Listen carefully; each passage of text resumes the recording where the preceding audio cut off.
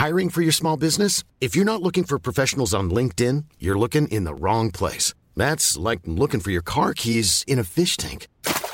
LinkedIn helps you hire professionals you can't find anywhere else, even those who aren't actively searching for a new job but might be open to the perfect role. In a given month, over 70% of LinkedIn users don't even visit other leading job sites. So start looking in the right place. With LinkedIn, you can hire professionals like a professional. Post your free job on linkedin.com/people today.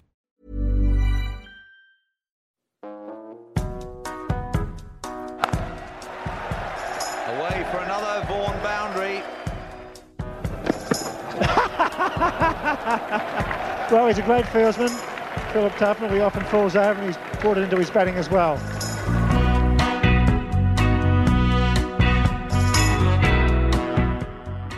Hello everyone and welcome to the Vaughan and Tuffers Cricket Club podcast brought to you by The Telegraph.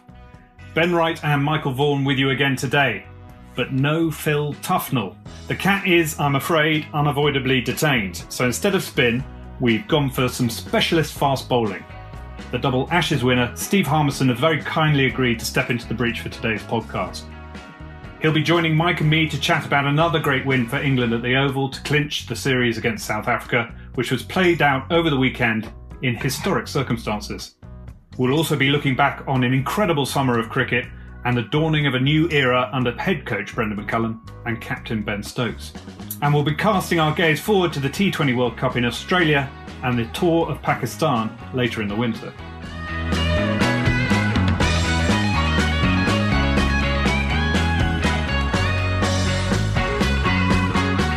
Hi Mike, how are you?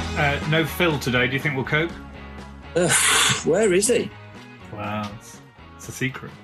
It is a secret. I kind of know, but I'm not allowed to say. But he's away. He's on an expedition. He's disappeared on us again. But I hope he comes back and tells us a few nice stories, if you know what I mean. I'm sure he will. I'm sure he'll have plenty of tales. How's your nose, by the way? Yeah, a little bit sore. It's not very good for a podcast that you can't really see, but I got cracked on my nose playing golf at Royal County Down. How did that happen?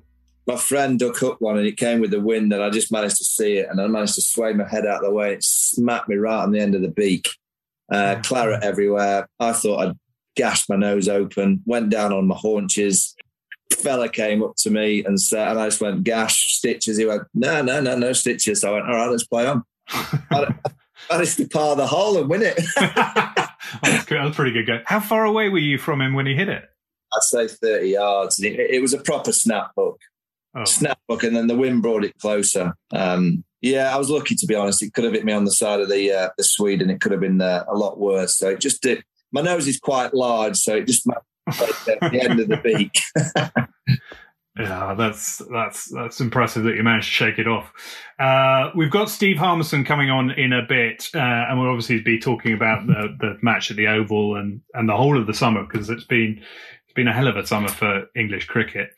Before that, I thought we'd just mention that it would have been Shane Warne's 52nd birthday today, and I know you knew him well. We haven't really talked on the pod about the huge void his death has left in the world of cricket. I kind of get the impression you would have enjoyed some of the cricket we've seen this summer. Oh, without any question. It's such a shame that Warney's not been around to see his good mate Rob Keating, the director of cricket. Baz McCullum is a good friend of him. He loves Ben Stokes. Had him at Rajasthan Royals with him. And he's always been, for all the time I've known Warney, crying on about how you should be playing more aggressively. You should be trying to whack it in Test cricket. You should be going for wickets all the time in the field. You should be taking the opposition down with your aggressive mindset.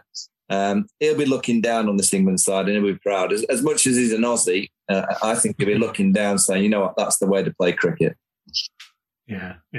And it's been a hell of a turnaround. Coming into the summer, England had won one of their previous 17 tests. They've now won 6 of the last 7. But they haven't just triumphed. They've sort of done it with panache and a sense of fun. Well, they've done it by grabbing the nation. They've done it by playing in a way that, you know, I've not been approached by anybody in the street to talk about the white ball team, all the 100. but I've been approached by so many people that have talked about the Test match team. The style of cricket, the attacking nature, the fact that they just look like they're loving playing the game. I know that the old haunches in the side, Anderson and Broad, have almost been given a new leash of life.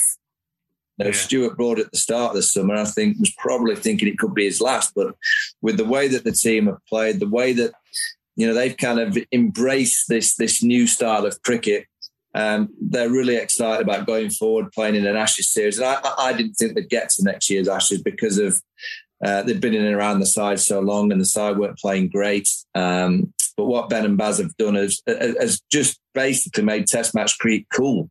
It's it's totally true, isn't it? I mean, coming into this year, we were sort of talking about whether English cricket, red ball cricket was in danger of being usurped by the white ball.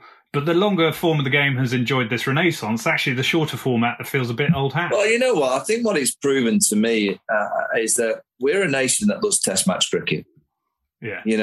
The men's team winning the World Cup in 19 was great and everyone got behind it. But I just think we are a nation that if you're in your bed and your left side is white ball cricket and the right side is Test cricket, I think most of us just fall on the right side.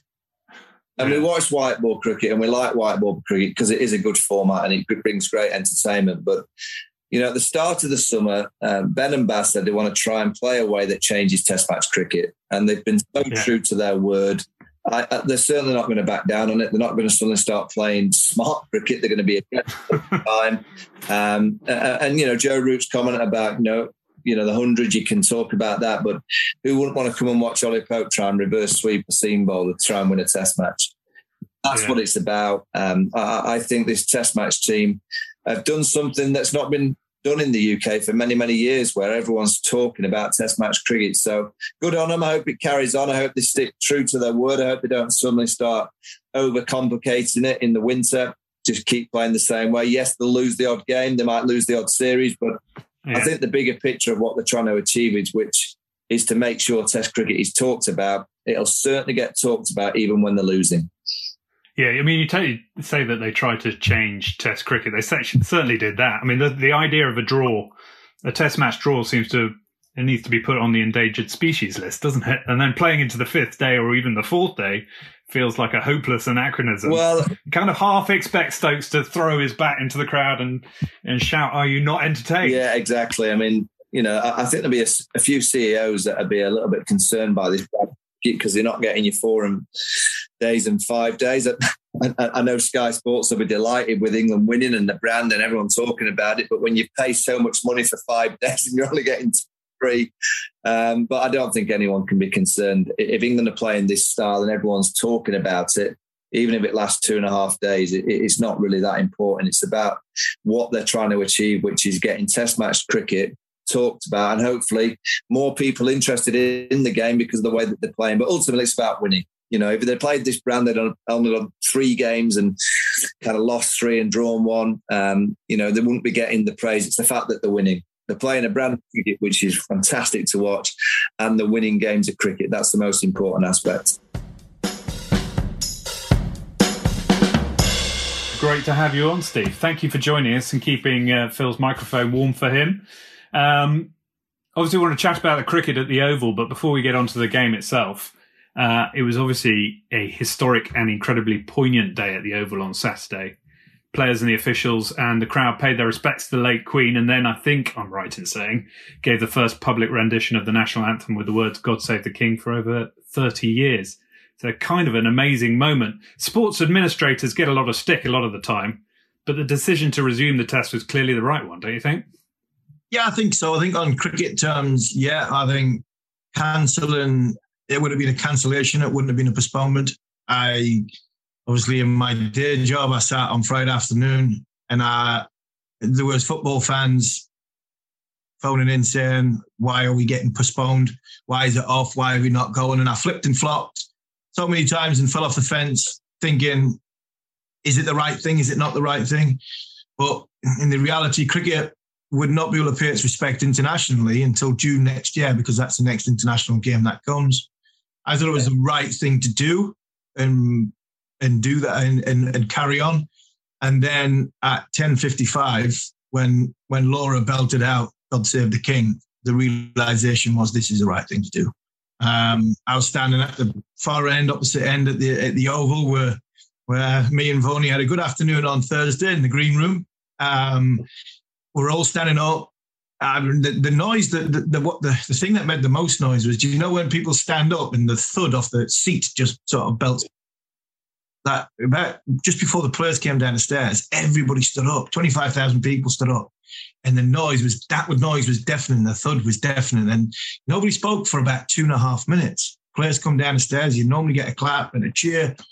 Both teams, umpires, all came down. You knew something was special. I was standing next to Goffey and Graham Swan.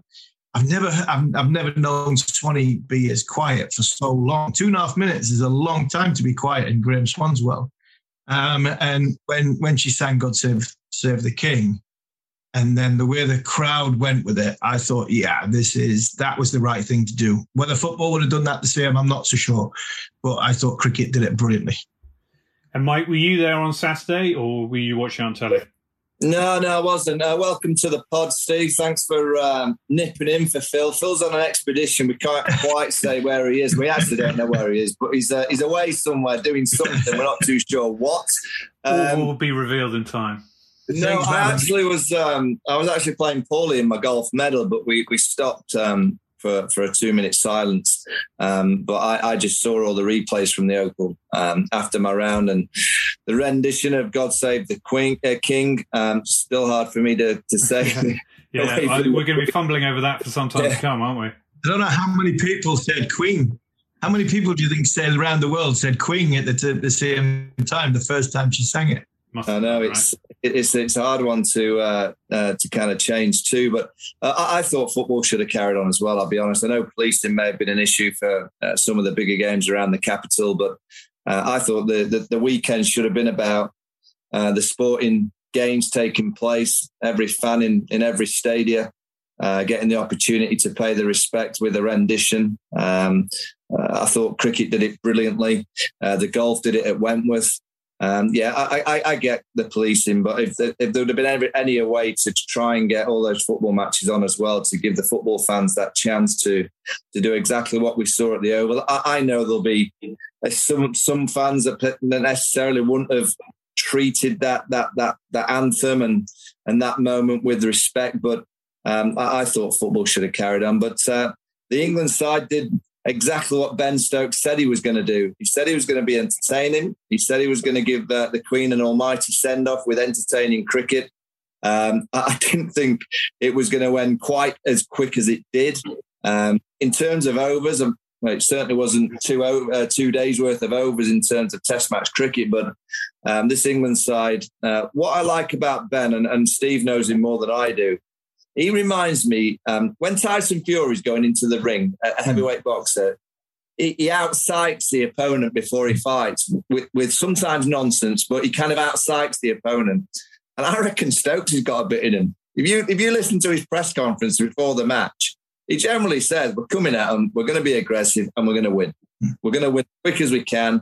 We're going to play aggressive cricket. Our batters are going to try and score quickly. Do you know what? When we get the ball in hand, we're going to try and get wickets. And I think sometimes the opposition go, oh, because I'll guarantee in every team, and I've played, in many teams as Steve has, there'll be, if you've got 11 players and you as a captain says, right, we're going to play ultra aggressively, there'll probably still be 2 or 3 going, I'm not so sure.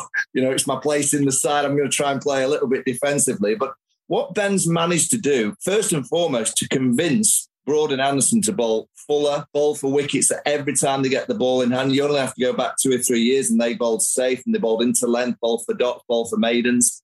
And what he's done to the batting unit is basically say, try and think of every ball that you can hit a 6 first and foremost. If you can't hit a 6, you hit a 4. If you can't hit a 4, you hit a 3, and then a 2, and then a 1. And you start from there. It's an amazing mentality that he's brought into the England side inside 7 Test match. I don't know of any England captain in the history of Test match cricket that's had such impact so quickly. Yeah, it was obviously an important toss to win. 17 wickets on the first day, as you say, and a test in which the bowlers dominated. Steve, how impressed were you with how England bowled? Yeah, they've been brilliant all summer, but would you sort of question them? It's Broad and Anderson. Like, you've never questioned McGrath and Warne. These two are in that. We've got to talk to them in that echelon. So we've got to talk to them in that bracket. The question your technique. To go what Michael was saying there, Stokes got to Elgar before the series started. He came in. He came into the first press conference as he got off the plane, wanting to pick a fight with Stokes, and Stokes hasn't even said anything yet. So, I struggled with Elgar this summer. I really respect the guy. I thought he's a fantastic player, Test match cricketer. But I actually think he felt the pressure before even the Test match started. Test series started, and if he hadn't have won the toss at Lords, he would have gotten beat. Possibly he would have gotten beat 3-0. I won't say he would have gotten beat 3-0. But when you look at Broad and Anderson, they've not done anything different to what they've done for a number of years. They've honed in and around that off stump. Yes, the ball that little bit fuller. The fielding positions have been a little bit more aggressive, as in the full slip stayed in, even at 70 for 1. And they've basically said, and this is the thing that's made them great in the last sort of 5 or 6 years. This is why Anderson has been better from 35 to 40 than he was from 30 to 35. Is basically, as the game's changing and batters are losing their shape and their techniques because they're wanting to hit the ball. Yeah. Well, the fundamental of bowling is still the same. If you bowl the top of off stump more often than not, you will get wickets. You're questioning people's technique. That's what Jimmy's done. Jimmy's took the ball from, if he's going to bowl an away swinger, it's gone, middle and off to go over the corner of off stump. If he's bowling in swinger, it's gone from fourth, fifth stump to come onto off stump. Basically, he said, well, if your technique's not very good, I'll get you out. And Broad's done exactly the same. And we found Robinson, who possibly isn't, now he's obviously got a lot fitter and a lot more professional. Time will tell if that can carry on. Hopefully it does. He is now probably the heir apparent to what Stewart gives you, because that little bit taller, it's that good length for another 4 or 5 years, which is great. Yeah, I must admit, Steve, I reckon you talk about Jimmy, say 25 to 30. The game was played differently then. I think back then there was probably more players that were more geared to batting for a long period of time with technique to survive, play for your off stump, leave the ball. I reckon Jimmy and Stewart in the last few years can't believe their luck. Oh. They're bowling against some batters that all they think about is scoring. If they've got any lateral movement, they know hands are going towards the ball. You know what it's like, Steve, as a bowler. If you've got any lateral movement and those hands are coming towards the ball, you'll be at the end of your up going, thank you very much. Jimmy must wake up some test morning, see a few clouds, know he's got a duke ball in his hand, go, I'm bowling at players that are going to come at me. Yeah, come at me. No one tries to see him off. They're coming at me averaging 25. But on that point, how would Broad and Anderson, they'd enjoy bowling at England's top order, wouldn't they? Well, I think they would have had 1,400 wickets as opposed to 1,200 wickets if they're in the last couple of years. That's a cheap shot at our top order. I just think it's the game in general. We were in the green room the other day talking about eras and times, and you're mentioning 5 years ago, 10 years ago, whatever. And somebody asked us about players you played against, and I'm going, I played on this ground in 2008, brought back by Kevin Peterson. Graham Smith opened the baton, averaging 45. Hashim Amla opened the baton at the time, batting number 2 and number 3, averaging over 45. Jack Callis averaged 50. Ibit de Villiers averaged 48, 49. I'm missing somebody out here, another good player, and I can't remember who it is. And I'm looking down and I'm going, Broad and Anderson aren't doing anything different to what they were doing in 2008, 2009.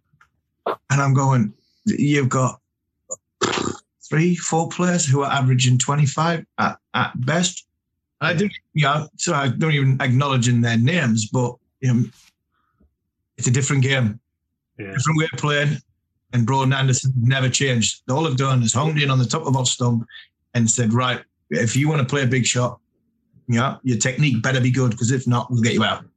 The one thing, Ben, though, that this England side would do, and you can question the top order, there's still a few question marks about the opening pair, even though they've, particularly Zach's had a good finish to the summer, there's still a few question marks. Mm-hmm. The one thing that they would try and do is try and hit Broad and Anderson off the length. Yeah. Whether it'd work, is a different question. But what they would do, look at Ollie Pope dancing down, trying to kind of get towards the ball, get outside the line of off stump, try and nullify LBW and Bold.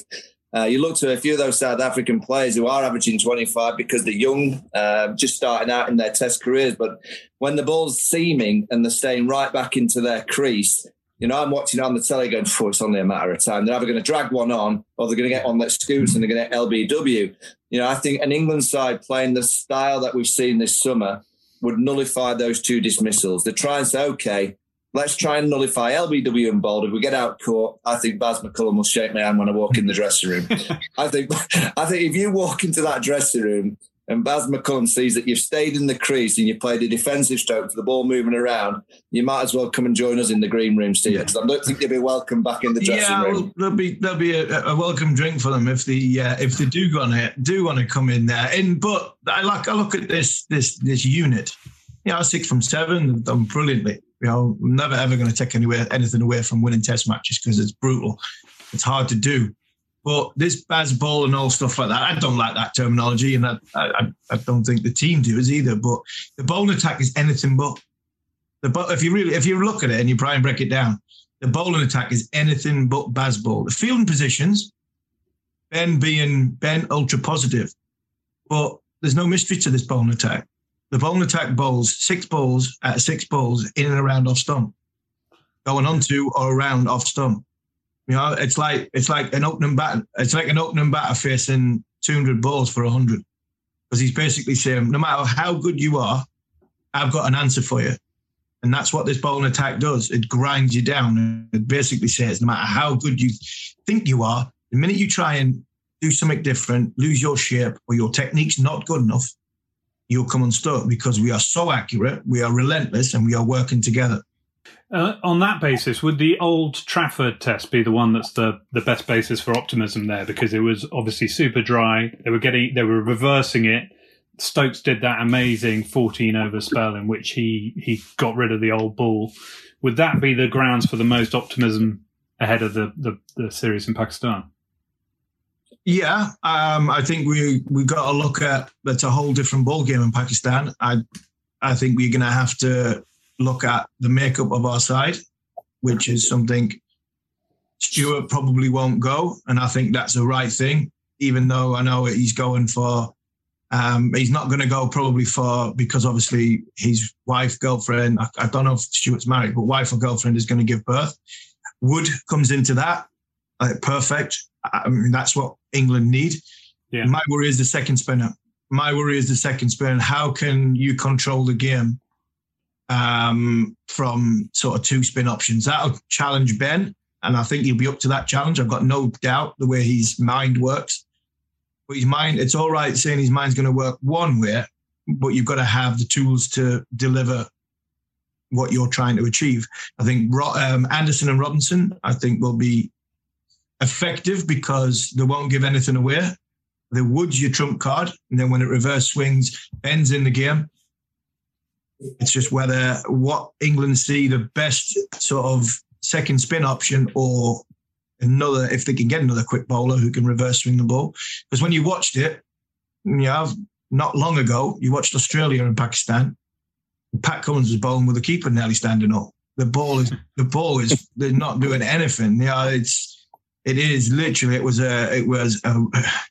a pavement with a bit of dust sprinkled over the top of it. So that is something that this group needs. It needs this next challenge. I think that's something that this group probably needs right now, leading into an Ashes summer coming down the line. Is that they need to be tested in thinking outside the box and how they can get wickets away from home or on flat wickets. Because I can guarantee you one thing: next year, five county chief executives and chairmen will want flat pitches because they want the Ashes going to the distance. They're not bothered about. They're not bothered about the oval doing it, zipping around in 3 days. 2-day test matches, 3-day test matches. Steve, they'll be wanting next year. Steve, forget the CEOs. Ben Stokes doesn't play a brand of cricket that CEOs are going to like. He plays the brand of cricket that the game gets done and dusted quickly. Some of those CEOs will be like, I hope Ben gets an injury, so he's not the skipper. Steve, I've told Mike this already, but I had tickets to both of the fourth days at the two Lords tests. I got 2 hours of cricket. Yeah. This is what this team wants to do and the way they want to play. But I think the pitches and the opposition have helped with the shortened games this year. Yeah. I don't think the standard of cricket has been the greatest. I don't think England's batting has been the greatest with taking Ben Stokes out of the equation at Old Trafford, which was an unbelievable innings. But I think there's question marks on the back end of the summer on some of our batting. But our bowling's been fantastic.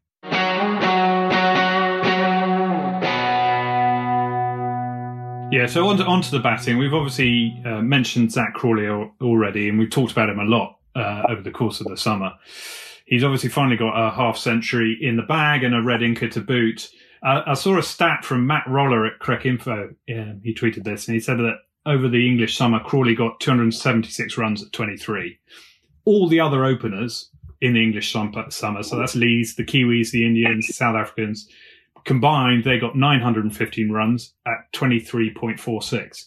So there are two conclusions you can draw from that. One, that it's really hard to open in England. And two, Crawley's performance was about on par.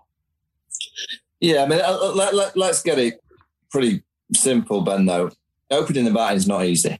No matter where in the world. And it's not easy. It never has been. And you can't tell me that in the 80s, 90s, early 2000s that it's been easy. The ball moves around. Averaging 23 is not going to keep you in the Test match team for a long, long time. It might give you a little bit of a period because they're winning. They've won 6 out of 7. But if you go and lose 2 Test matches on the trot and you're averaging 20 odd as an opening batter, I guarantee that you're going to come under pressure, more so than when you've won. Now, that's going to be the challenge for this opening partnership. Alex Lees looks a player that's trying to play in a fashion that possibly isn't him. I think he's trying to play this aggressive style. I think he's probably the style of player that if he got in, he can play quite aggressive. But I see him more as a Yorkie style opening batter, a grinder. Gives himself a better chance, but he seems to be playing so aggressive. Let's be honest, he could have been out any ball in that second innings. He should have been out for naught. And throughout the whole summer, you've kind of watched the opening pair and thought, yeah, I think Zach is certainly a player that he first and foremost plays better when he's thinking to score. I think he gets himself in better positions. But I've watched Alex Lees closely now. I'm not convinced that he's a better player when he's looking to score from ball one. No. He looks the kind of player that needs to give himself a chance to get in, get his feet moving, get his balance, get used to the conditions, get used to the ball, what it's doing, and then he might be able to go up into the gears. You're looking at the opening partnership and, it's been a problem area for a long, long time. Yeah. Will they get a trip to Pakistan? I say Zach Crawley's definitely on the plane. I heard Ben Stokes' press conference. He's certainly on the plane. I'd have doubts about Alex Lees because of the way that he plays spin. I would bring in someone like Keaton Jennings, potentially. Really good player of spin. Yeah. When the ball's not zipping around, which it won't do in Pakistan, I think he might. He had a good 100 in Mumbai in Test match cricket. So I could see Keaton Jennings coming in. I could see Moeen Ali being that second spinner, Harmy. I'm putting him in that mid-range. You could even put Moeen near the top of the order with the style of play that England are going for. So I think he'll be the second spinner. And then they'll pick Ben and 2 or 3 seamers to go with him. It just depends on the conditions. But I do see someone like, or maybe Hasib Hamid coming back into the side because he's a decent player of spin. So I think it'll be Hasib or Keaton Jennings who will open the batting in Pakistan with Zach Crawley. Okay. I think Keaton comes back into the group. I think Lees will go. Whether he plays, I don't know. I think Duckett will go. Somebody else, I think, left-hander plays. Sweeps very well, fits the way that this group want to play as he's a little bit more, he's more aggressive. I agree with Michael. I doesn't see him as though it is comfortable. Alex Lee's going at the ball. He's been dropped 7 times this summer, caught 5 times, dropped 7 times this summer. And I think when in the winter in the West Indies, when he was battling out, that was Alex Lee's at his best. And when I look at Brendan McCullum said yesterday, it's not easy opening a bat in England. The last two successful opening batters we had in England, both are Sir. They both got knighted. They both played the same way. And they both played the way that Lees wants to play in the first innings. And in the second innings, it seems as though he changes his game completely. And Zach's better when you're right, when there's a target there.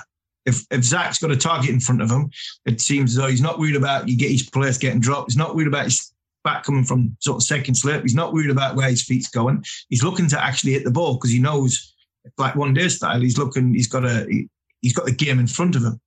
I can see Jennings coming back in. I love Mo and Ali. I've known Mo and Ali. I've got my brother and Mo and Ali playing the same under-19 side. I struggle to think that it's the best thing for everybody for the game that Mo and Ali comes back for Pakistan, because as much as you're looking to try and win the next game, I think it's a sad case of affairs for spin bowling in this country if we've got to go back to Moeen, because Moeen doesn't want to play Test cricket. He's not interested in Test cricket, Is he not interested in Test cricket, or could he be interested in this brand of Test cricket? No, I think he's interested in going to Pakistan. I think if we're going to India, he's not going. If we're going to Sri Lanka, he's not going. I think it's an individual decision for Moeen to go. And look, I'd love Moeen Ali in my team. I think he gives you a huge amount of options, bat, ball, his experience, his personality on the game for the opposition, which I think there was a little fear factor with the opposition bowling at Moeen. But I think it's a sad case of affairs if we've had to go back to Moeen for our second spinner. But when you look at it in the grand scheme of things, Parkinson can't go to Pakistan against Pakistan on them pitches, because he would have played miles before. He would have played a lot of cricket before now. And I don't see any other spinner. So when it comes to the options that are left, as much as I really don't want to pick Moeen, and it's nothing for anything other than he doesn't want to play Test cricket, and he's only going because his sort of Pakistani heritage, but you'd still have to pick him, because if you're going down the mantra of I want to win the next game with my best team possible, you probably have to pick Moeen as your second spinner. Steve, there's a new job coming up, the selector. If you were given that role, would you pick Mo? Would I pick Mo? Yeah, I would. So you pick it. And is there any chance that you would be that selector, Steve? I don't know. I've applied for it once before, and I was going to apply for it a second time, but I knew the ECB had somebody else in mind. I think the way I've been throwing hand grenades at the ECB over the 100 over the course of the last 12 months, I'm not sure I'd be welcoming ECB talent.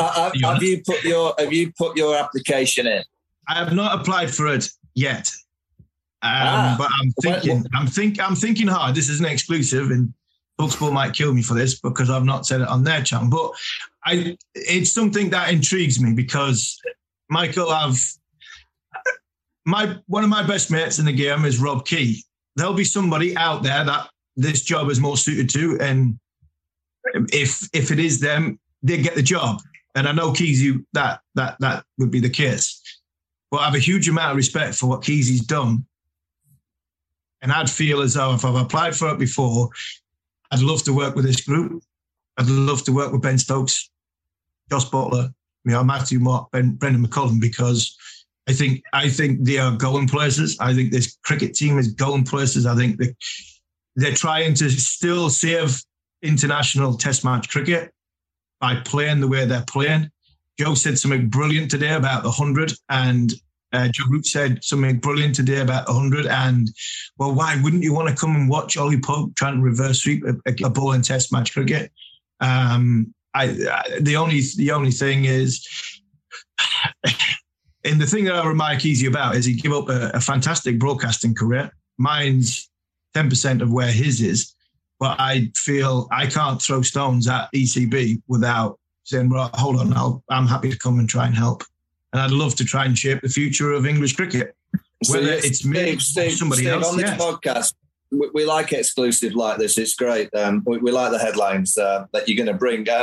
So you're willing to give up the correspondent role of Newcastle United for Talksport I can keep that because I'm not talking about cricket. So you could actually be an England selector and still go to the Newcastle match. Go to the Newcastle games. Yeah. No, Michael, I love watching the game. I've been around junior cricket all the last sort of 3 or 4 summers. I like watching young players hopefully get better, and I think it's a great job to try and help and shape going forward. If it was under the last sort of regime, I probably wouldn't apply because I don't think that way. I'm not somebody who thinks, you know me. I wasn't the brightest when it come to my bowling. All I wanted to do was get the ball off my captain, who was at mid-on, and try and bowl as fast as I could. I wasn't bothered whether I was going at 6s or 7s or 8s. The only thing I was interested in was sometimes trying to hit the bloke on the other end, in and around his helmet area. But all I was interested in was getting somebody out. I was not interested in going at 2 and over, third man, fine leg. And that's what this group has. This is what, and that's what excites me about, possibly trying to get that job. But can I ask you, when you said earlier, there'll be someone else better qualified, who? Seriously, don't know. What qualifications more will someone else have other than you? I don't know. I thought that last time and somebody else got the job. I honestly don't know. Steve, you talked about the previous regime. Obviously, the previous regime didn't have Chris Silverwood did the selecting. There hasn't been a selector for a while now, and yet the team's doing pretty well. So why do you think it's important that there is a standalone selector? Why do I think? I think you need an extra pair of eyes, but I think the ultimate is with the captain and the coach. That would be me. I think the previous sort of selectors that have been down the road, I think some of it has been about the individual. Some of it's trying to reinvent a wheel. This wheel's rolling nicely. It's going nicely, this one. And it'll be a case of, well, what do you need next? Is this is what you're trying to play? There's 4 options. Yeah, so you see the selector as kind of someone to help the coach and the captain. Well, it's a pair of eyes away from what they are seeing, in my eyes. And then you try and help them in a way that if there's a hole that needs filling, or you have to, I think the selector needs to be there to think what potentially could happen in 1, 2, 3 years' time. I think they're the ones that think further down the line. Yeah. I don't think it's Ben and Brendan or Joss and Matthew Mott. I think it's about them staying in the moment and working with them on a plan, which is further down the line, and try and fill holes when it's like, so an easy example you've got, Broden Anderson ain't going to be around for 2 years' time, in 2 years' time. So you've got to try and somehow make sure that the next, I remember watching Duncan, and Michael, me and Duncan had a bit of a frosty relationship. But I remember watching the thing on Duncan over the course of the summer, and he talked about me and Simon in 2000. And he just said, I'm not bothered who you pick on that Lions trip or that National Academy, but Harmison and Jones have got to go up. Not bothered about anybody else. They've got to go. Because he's seen that, I think, probably along with Michael, that to win the Ashes in 2005, we need pace. So we need to find people who in the system that can get us there. And I think that for me is what a selector would do. It wouldn't be a case of wholesale changes. We've won 6 test matches, got the best one-day side, one of the best one-day sides in the world. You've got a one-day side who are 30-something. So you have to sort of plan a bit further down the road that this is the message that's working. This is the game plan that's working. If somebody comes out, can we slot somebody in who is and try and steer in the background and not in the foreground? I think in the past, we've had people that have been in the foreground, and it's been more about them than it has about the wheels keep on turning. Yeah. And you've got to remember, a selector's job is not just to pick the main teams. There's Lions squads that need picking. There's probably some kind of input into the under-19s, because you see players along the way as a selector. The main side, primarily, you would think that Baz and Ben now will know probably 17 to 20 players. It's always going to be amongst those at the minute. Yeah. Especially with the consistency that they have. And the selector's job is just to say, okay, spin, for instance. Spin is a big problem in English cricket. You've got Jack Leach, Moeen Ali, Don Best, Matt Pike. That's pretty much it at the minute. So somehow the selector has to get out there into the counties and start working with these county CEOs, directors of cricket, and trying to find a spinner or two that you can develop. A spinner's not. We did the stats on spinners in the UK about the amount of balls that they're bowling, comparison to a Phil Tufnell and a Graham Swan, Ashley Giles back in the day. It's nowhere near. So a selector's role will be to work with all the pathway programs to make sure that we're getting some overs into these young spinners. So by the time they're 24, 25, they have bowled 20,000 deliveries. And if that means that as a selector or as a management group, you're saying to a group of young spinners, right, we've got to take them under our wing and send them overseas, go send them to Sri Lanka, send them to India, send them to Australia, wherever it may be, to get those overs under their legs, to make sure that they're strong in terms of their action. They've got loads of balls under their belts. If they're not going to get it in the system that we have here in the UK because of the pitches, because of the way that we play our cricket, well, you have to find them over from somewhere. And that's the role of a selector, to try and identify those kind of players as well. And at the minute, when you look at it, England can take 20 wickets at home. Not a problem. Done it 6 times. Yeah, we can do that. We know how to do that. Challenge for this team is, can you be the best team in the world, around the world? Well, you got to find a spinner, which is a second spinner to pull it in when the next tour is. So the next tour is Pakistan, the next tour after that, the next tour after that, the next tour. When you identify these, when we're going to these places, we potentially have to have. We're probably not going to have Rowan Anderson away from home. Yeah. Tried that in the Caribbean, didn't work. But we're going to have to find a way of making sure England could time this perfect when a test match, that Mark Wood could rock up to Pakistan, having not played all summer, play three test matches like he did in Australia, and he could be our difference. Robinson bowling, we are Anderson bowling, Leach, Moeen, Ben Stokes. The difference could be a fit Mark Wood, whoosh, bang, there you go, 95 mile an hour. We did it. We got done by Akhtar in 05, wasn't it? Yeah. 05. Bowled rockets. Sure, he bowled rockets. He bowled absolute rockets. Difference between the two sides. Mark Wood. I reckon Mark Wood, Army. I reckon he could save on tax. He could just live overseas. Yeah. What's the point in living here? He ain't going to play. I mean, the issue there is obviously injuries. I mean, it's not just him; it's Jofra Archer as well. So, Harmy, what's your view on pace bowlers and why they are getting so injured at the moment? I don't think they bowl half enough. I don't think Michael talk about spinners and you do the research on the spinners, but I don't think we bowl half as much. We get picked early as well, though. That's not the bowler's fault. You know, Matthew Park's got picked for England this summer. I mean, if you had asked him 12 months ago, he'd have been over the moon just to play for Durham all summer. And he's played 5 test matches. Played 4 or 5 test matches for England. And he's been brilliant. And he was 4 test matches for England. And he was brilliant. Yeah, really good. You've seen signs. And the reason why he was taken out was because there was a bit of sign of fatigue. There was a little bit of, and all it was mental fatigue. That's all it was. And it's probably because he hasn't been under pressure for long enough in sort of match situation. And I think some of our bowlers are like that. And I don't think our bowlers bowl half as much as they should do. I think obviously they get protected. There's a lot of crossover cricket, which means probably the 4-day stuff. When the dead games are coming, you don't play your key bowlers because you need them for the shorter format.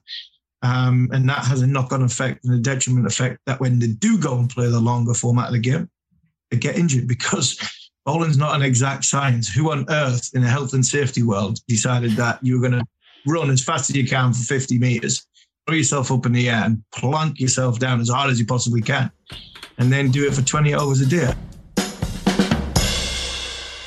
Can we just go back to the main issue of the podcast, which is, are you going to be the next England selector? Because I'm going to stick my hand up. I'm going to say, if you go for it, I'd like to know who's better qualified than you in terms of your knowledge, your passion. You love the game.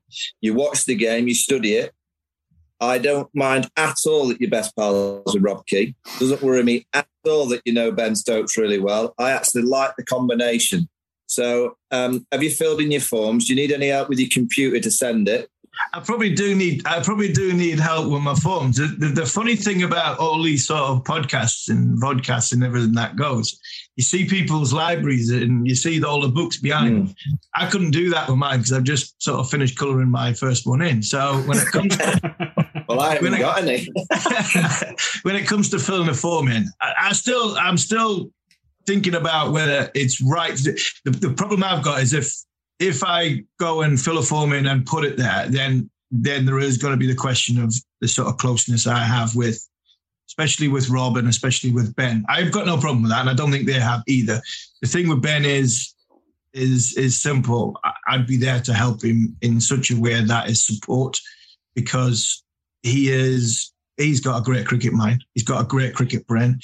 I think that role is there for, it's a support. For me, the selector has always been a supporting role, because no captain should ever go on a field with somebody he doesn't want. And that, for me, would be the wrong thing from a selector's point of view. If a selector's got an ego, he's the wrong man for the job. It's interesting that at the beginning of the summer, we were talking about the new McCullum and Stokes axis and whether the fact that they knew each other too well and that they were too similar and there wasn't enough yin and yang. Well, that's all been proved wrong. So I don't think knowing these guys and getting on well with them should detract from your. It sounds like Mike will be your referee. Yeah. We're not flavour of the month for ECB. That's the only thing. My knocking of the 100 is I wouldn't say it would not go in my favour, but considering I've been, but you don't knock it. You just call it 16.4. I know, but that's where it is. It's a 16.4 over competition. But unfortunately, my mouth is sometimes 3 seconds quicker than my brain, and that takes some doing, I tell you, because there's not much going on upstairs. I think you should get that role, Steve. I just want to. I love the England cricket team. I've never. Do you know what the biggest thing I'll always say about me with cricket? I got left out in New Zealand for Broad Anderson in 2000 and whatever. I went away, got myself fit, come back, and eventually came back and played. Decided that enough was enough in 2009. And from the minute I finished playing cricket for England, I've been one of the biggest supporters. I've never been one of these players who has looked at the paper and seen another bowler when he had a struggle or England of getting beat has had a sort of a quiet cheer. I just want England to do well, and and I'd love to be a part of doing something like that. But I've also got a life that I'm trying to build as well. So I think there'll be one or two other applicants thinking that way, who will be at other jobs, who will decide that is it the right thing for me to do? Are the terms and conditions right? Everything that goes with it, and then I'll either fill it in or I'll not fill it in. Steve, will you get written in your contract that you have to be able to watch Newcastle live? Or? Well, yeah, I'm not so sure. Probably, yeah. They're only open up. We're going forward. Now we're going forward. And that's been the brilliance about the job I've done. I work for an unbelievable organisation. I do. I really enjoy working for TalkSport because I'm a sports person that can cover a lot of different sort of sports. Rabbit like you'd not believe, as you can hear. And I've managed to sort of get myself in a role which I've done 5 games so far this season, and it's been amazing. And would I want to give that up? That's something I've got to try and weigh in to the fact that do I want to go for this job or not? And there'll be some great applicants out there because, and it's up to Keezy to pick the right person who he thinks can work the blend with red ball, white ball, the people in between the sort of crossovers. And he's also got to make sure that individual doesn't stand on anybody's toes, because I think the most important thing for the test team right now is support. And part of us thinks he doesn't need to bring a selector in, But the other part of us thinks there is still further down the line, long term, that England need to be looking at, which I think selector could be invaluable to Ben and Brendan and Joss and Matthew Mott in planning on trying to make sure that everything they're doing right at this minute in time doesn't get disrupted by not having the next cab off the rank be the person that is replacing from a game plan point of view. Not been a great summer for the White Ball side, but they've also had a change of leadership with Matthew Mott coming in as coach, Joss Butler taking over the captaincy from Morgan. Hasn't been quite as successful a regime change as for the Test team. Why do you think that is, Steve? Because Owen Morgan was huge. Owen Morgan's was that's a huge loss. Mentally, tactically, was a huge loss, and that's something I think England will be very good in Australia. I think they'll be very good in Pakistan, very good in Australia, and largely down to the fact that Joss Butler's not played any international cricket since the White Balls stopped. He's had a chance probably to have a lot of conversations with Matthew Mott, sit down and get game plan, get everything going with it. And I think you'll see a better side than we've seen this summer. I think that was a huge blow for England to lose Morgan. And I didn't see it coming. I'm not sure they saw it coming. And I think because of that, England were a little bit rabbit in their headlights when they first started going. And I don't think we recovered. Now they've got a bit of time and space. I think you'll see England revert back to type. Best team in the world in white ball cricket, and I think they stand a good chance. Last time we were talking, Mike, we just got the news that Bairstow had that freak golfing accident. Alex Hales was in the frame, and he's obviously been picked now after several years in the wilderness. Do you think he'll be easily assimilated into the squad? I think there's a bit of work to be done in the squad in terms of the culture around the team. Clearly, there's been an issue. I don't know 100% what that issue is, but I'm pleased he's back. I'm always a believer that people deserve a second chance, and maybe it's a third chance for Alex Hales. Again, I'm not too sure what's going on behind the scenes, but England need their best players. The one thing I'll say is England, Ben Stokes has not played much white ball cricket. Jason Roy's completely lost his form. You throw into the mix, Owen Morgan's gone. Joss Butler's been in and out of the side. You're missing some real quality in terms of players. And, Alex Hales in T20 cricket is in England's best team, in my opinion. So I'm pleased he's back. But I do think behind the scenes with the team, they will need to do things to make sure that, he comes back into, I think, what's the word, reintegrating? Yeah. that was done that a few times, Michael. yeah. He's been in that boat. KP was in it a few times. I think they might need a few reintegrated sessions to get Alex back in amongst the group. But I'm pleased he's back. I really do believe that people deserve a second and third chance if that's what it is with Alex. Alex Hales, just have a look at Ollie Robinson. Ollie Robinson, from a professionalism point of view, he didn't have a problem with the group yet, and it was something inside himself. And you look at the transformation, can he keep that going? I hope so, because there's no question the boy's talented. There was never ever any question of Alex Hales' talent. It was all about the inner Alex Hales that caused him the problems. If he's had an issue, there was an issue there with Ben Stokes.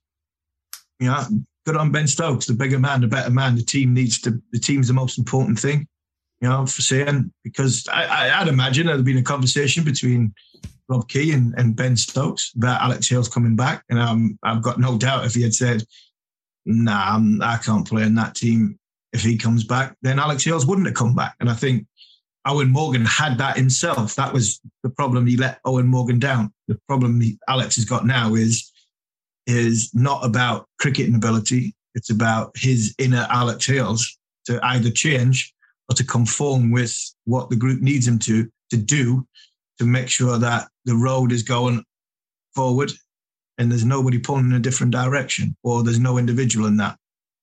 Hopefully, if it's a fright or whatever you can call it, that he's nearly lost his international career. He's now got it back, and there's no question of talent. Oh, he's talented. It's the other stuff that he needs to make sure that he rebuilds trust in a group, which he potentially could go and win the World Cup for England, because if you bat 1, 2 or 3 in a 2020 side and you hit your straps, you could get a score that nobody else yeah, you could take the game away from them, and that's how good the boy is. Yeah, that would be a hell of a story, wouldn't it? Another Prime documentary on that. Steve, thank you so much. It's been brilliant talking to you. Thanks for taking your time. No worries at all.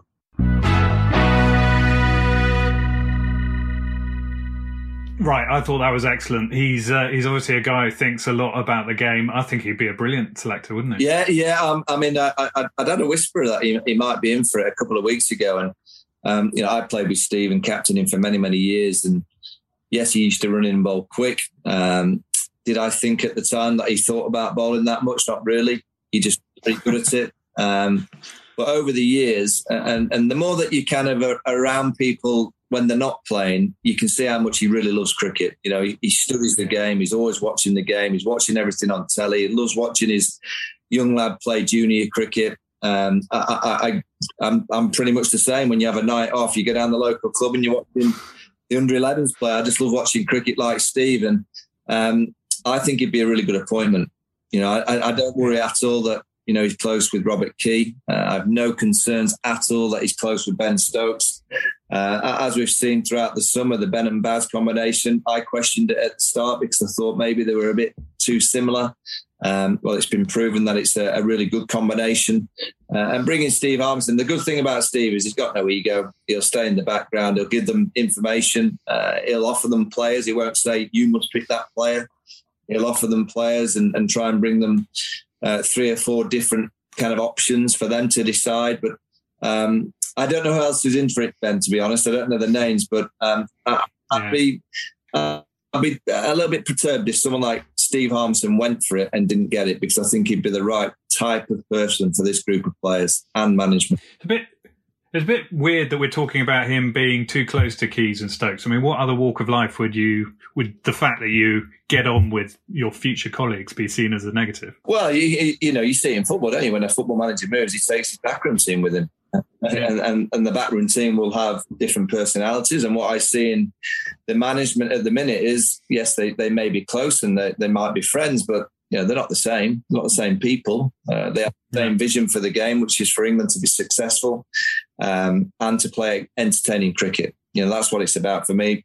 Back in the day when Steve was in the England side, he was a part of a group that tried to play entertaining cricket. So, I have no concern at all if Steve Harmison is given that. I'd be amazed if he doesn't get it. If he goes for it, I think he should be the next selector.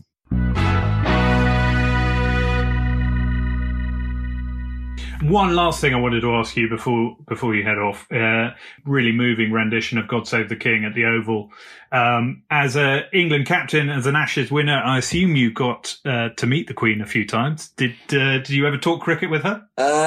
Well, I was the captain when she arrived at Lord's and I had to introduce her to the team. So I wouldn't say I taught cricket, but I introduced her to all the players. I had a private dining at Buckingham Palace one year with Prince Philip and the Queen. And that was a group. I think there was 16 of us in a private room, which was probably up there with the best days of my life. And I know my wife will probably tell me off for saying that, and my kids for when they were born. But to think that I went to Buckingham Palace for a 3-course dinner and a nice glass of wine or two with particular Prince Philip, I was sat next to him. And he was in the room. That was very, very special. She was a very, very special person. And the outpouring of emotion over the last few days all over the world, I don't know of anybody will ever get this kind of outpouring of emotion. And, we as a family, we're going to nip down to London for the funeral, not obviously invited, but I just think it's something that we want to be down in the capital for, just to be a part of it. And, I guess we'll all be saying our goodbyes next Monday. And we feel as a northern family, no better way to say goodbye than to be in the capital on that day. Right, that's it for today and indeed the season at the Vorney and Tuffers Cricket Club. Massive thanks to Steve Harmison for joining us today. And huge thanks to everyone who downloaded and listened to the podcast over the last 16 weeks. The time has really flown by. Mike, Phil and I have loved it. It's been an utter joy to have been chatting about cricket each week during what has been an incredible period for the sport. We've very much enjoyed reading all your emails. Please do keep in touch throughout the autumn. The address is cricketclub@telegraph.co.uk. Let us know what you liked or didn't like about the podcast. All feedback is greatly appreciated. We'll be back in the winter when England tours Pakistan. In the meantime, the Vaughan Toughers Cricket Club channel is stuffed full of interviews with star-studded names like Joe Root, Trent Boult and Wasim Akram. One thought to leave you with: England won 6 tests this summer. The last time they did that was in 2004, and I think we can all remember what happened the following season. Thank you once again for listening this week and for all your support over the summer. Until next time, goodbye.